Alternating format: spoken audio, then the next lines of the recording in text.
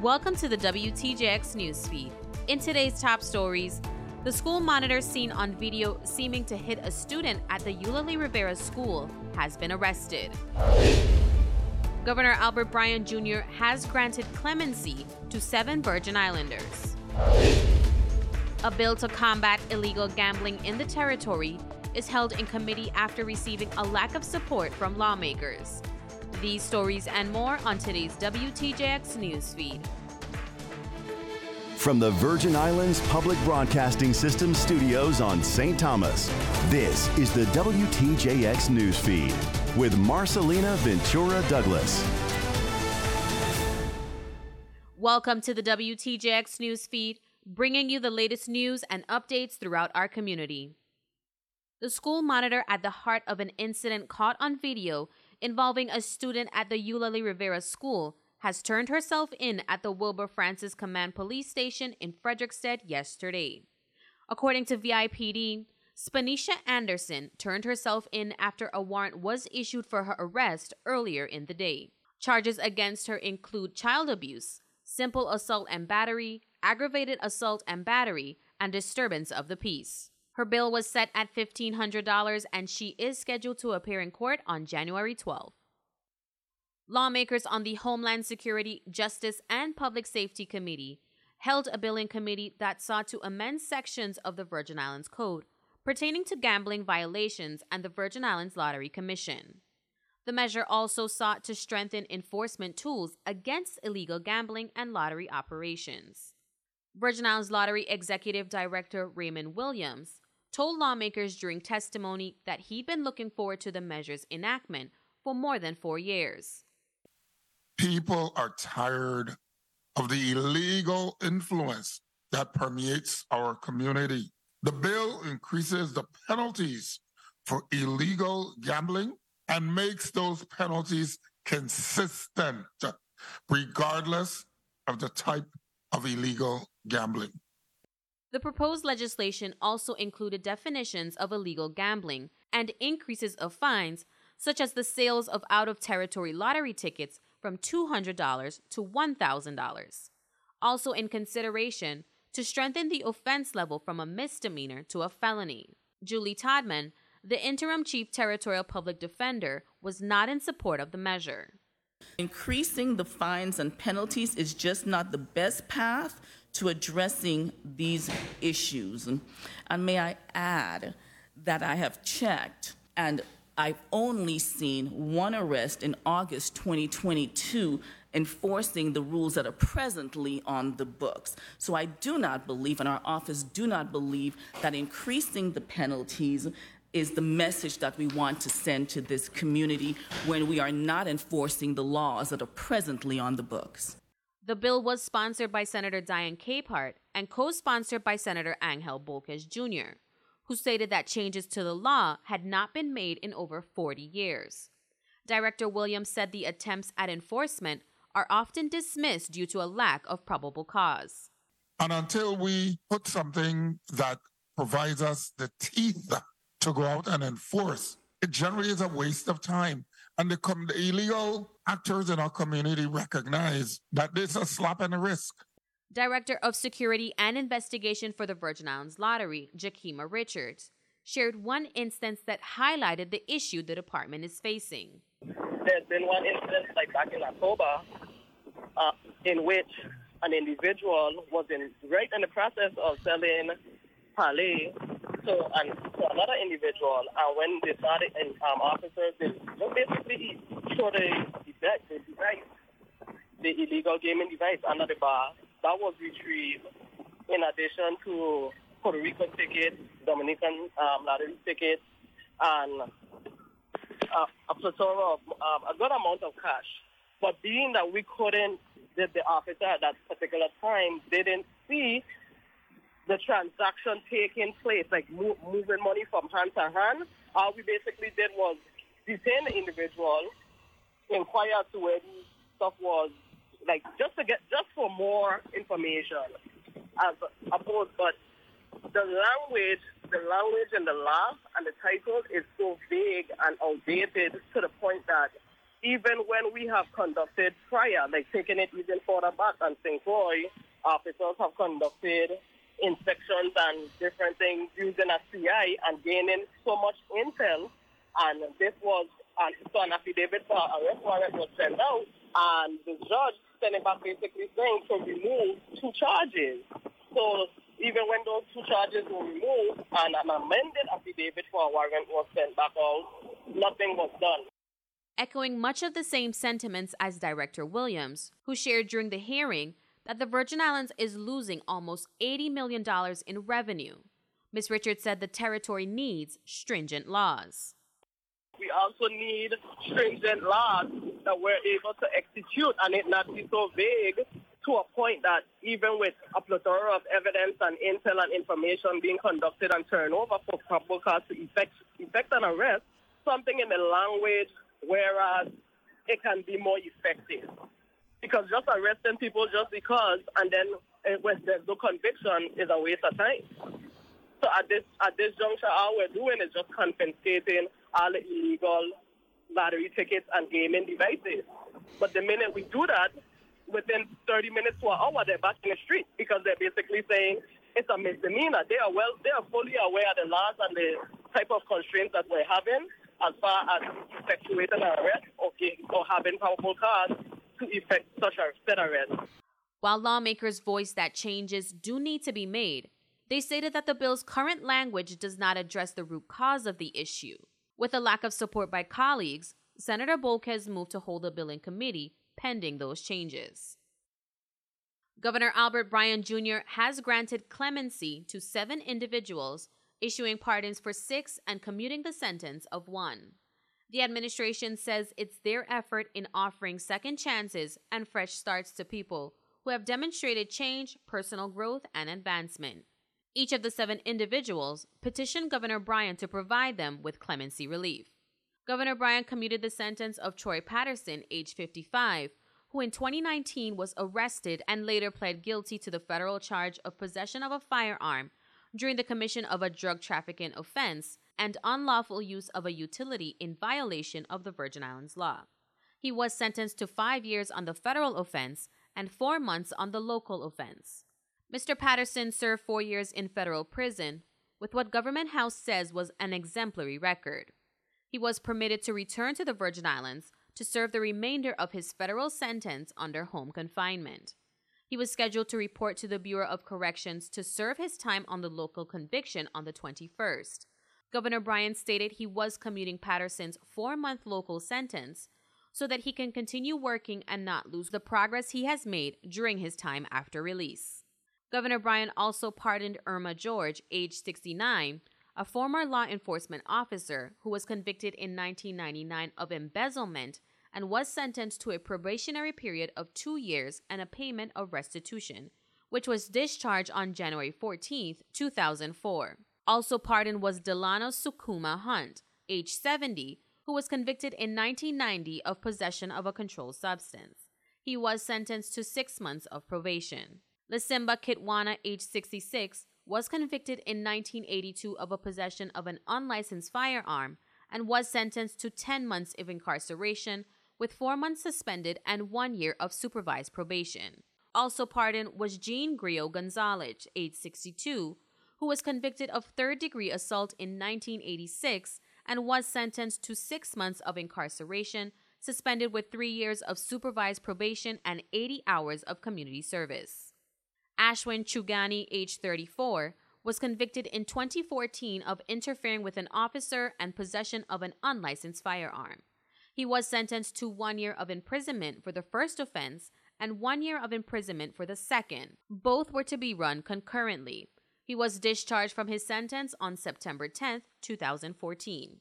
Also pardoned was Patricio Donistarg Buncombe, age 28, who pleaded guilty in 2014 to 1 count of unauthorized possession of a firearm. He was discharged in August of 2014. You're listening to the WTJX NewsFeed. While the former Department of Planning and Natural Resources Commissioner, Attorney Don Henry, now serves as a senior advisor for Beyond Plastics, she was recently appointed to serve as a board member in the local nonprofit Island Green Living. She shared with us what she hopes to see while serving in this new role. I think that in the past, we have had the hierarchy in terms of dealing with waste, where recycling has been the top of that pyramid. And now we are learning that recycling, at least so far, and it goes back to how plastic material is being produced, that recycling is not very effective. Only, and this is the highest number I've seen, only 9% of plastics that people are putting in their recycling bin is being recycled. So when you think you're doing something good, you really aren't.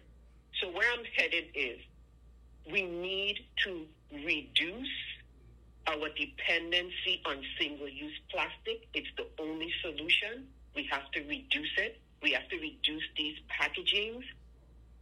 And we have to move towards reuse and refill systems.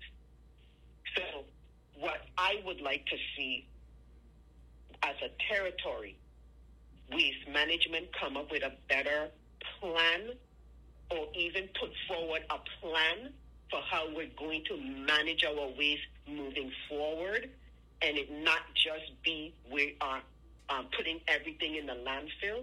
We have to come up with a plan for the territory. And as being part of the board for Island Green Living, I would like to, as a board member, to be an advocate for us having a more comprehensive way of managing our waste. Shamari Haynes, the Deputy Commissioner for the Department of Tourism, provided an overview to lawmakers on the upcoming Crucian Christmas Festival at a Homeland Security, Justice, and Public Safety Committee meeting. His testimony indicated a low registration so far for not only the children's parade, but the adults' parade as well. Some numbers for the various festival stakeholders are as follows: 29 registered booths, 19 registered food fair applicants. Please note that this number does not include the number of vendors who will be on hand with the cruise ship that is scheduled to be in Frederiksted on that day, 8 registered adult parade troops, 4 registered children parade troops. Mr. Haynes also shared with lawmakers that, breaking from years-long tradition, Juve will not be held until sunrise. Well, we've been working with the Virgin Islands Police Department from July. One of the concerns is to make sure that there is enough sunlight, daylight, adequate light, which would aid the police officers with just making sure that the overall Juve is safe. So it's going to start at sunrise. No Juve troops are going to be leading or starting at 3 a.m. The Juve troops are actually going to lead the Juve, and the main Juve will follow. Again, that's January 4, 2024. VIPD Commissioner Ray Martinez shared that it was his call to change from the traditional 4 a.m. start time. Since I've taken this seat, that has been my call to start the Juve later at sunrise. It safeguards my officers, and it safeguards the fact that we just have a generation of revelers who are at times can be a lot more disruptive. And as such, it just safeguards the community on a whole. So if it was up to the division of festivals, they would have started it at 4 a.m., but this was totally a VIPD call. In our discussion with Anthony Weeks of the St. Croix Economic Development Initiative on the closing of the 2023 USVI Winter Economic Summit, he shared that the territory's relationship with other countries continues to grow. We've also built a new bridge, if you will, between ourselves and South America. The CEO of Zentepi Resources, a publicly traded Australian company, the CEO attended the summit. And the reason for that is because lithium is the primary mineral, if you will, that goes into the batteries that operates a lot of things, but more important, the transition from fossil fuel to electric vehicles for the next 50, 100 years. So what will happen is there is now a new partnership, an MOU signing between the U.S. Virgin Islands and Zentepi Resources for the development of St. Croix becoming a hub for part of the supply chain of lithium to help manufacture batteries, and those batteries go into electric vehicles. As a result of the partnership, the island of St. Croix could see job growth. Of the 35,000 workforce that exists, Marcelina, only 700 manufacturing jobs are, as of today, we only have 700 manufacturing jobs. And as you know, when the refinery was operational, the refinery employed thousands and thousands of jobs. And so integrating the lithium as part of that new supply chain from a manufacturing standpoint will help to mitigate that loss of manufacturing jobs and bring it back to where it once was. But let me also say the governor is also a major proponent of building a shipyard industry.